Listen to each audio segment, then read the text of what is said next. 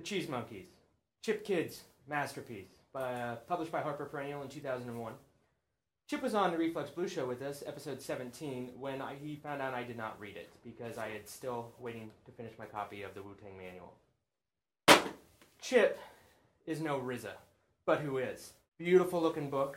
Bought it in paperback because I did buy it late. I don't have the hardcover edition. It's a fictional piece of graphic design that takes place in the 2 semesters over 1957 and 1958, following our hero, as it would be, Happy.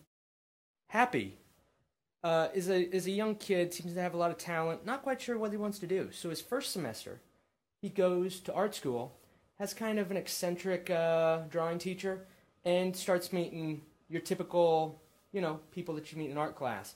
Crazy student sitting next to you that you somehow are enchanted by, can't get enough of, and just kind of the people that kind of slowly drop out. Second semester is where it gets more interesting.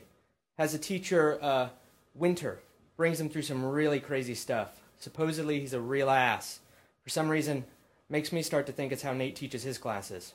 But who knows? And there's a lot of things that I really enjoyed about it. There's a nice, colorful storytelling. It's fun read. It's a pretty fast read. In fact, it's kind of, I'm not sure if it was kind of wrong that it kind of made me long for my own schooling. I'm not sure what that says. But either way, I thought the Cheese Monkeys, although it was fun and was fast reading, it seemed to just be missing maybe 20 pages at the end, where I thought it was good enough to read the follow-up. Not saying it's an all-time great. I'm going to give it, 3 stars. Let's go with that.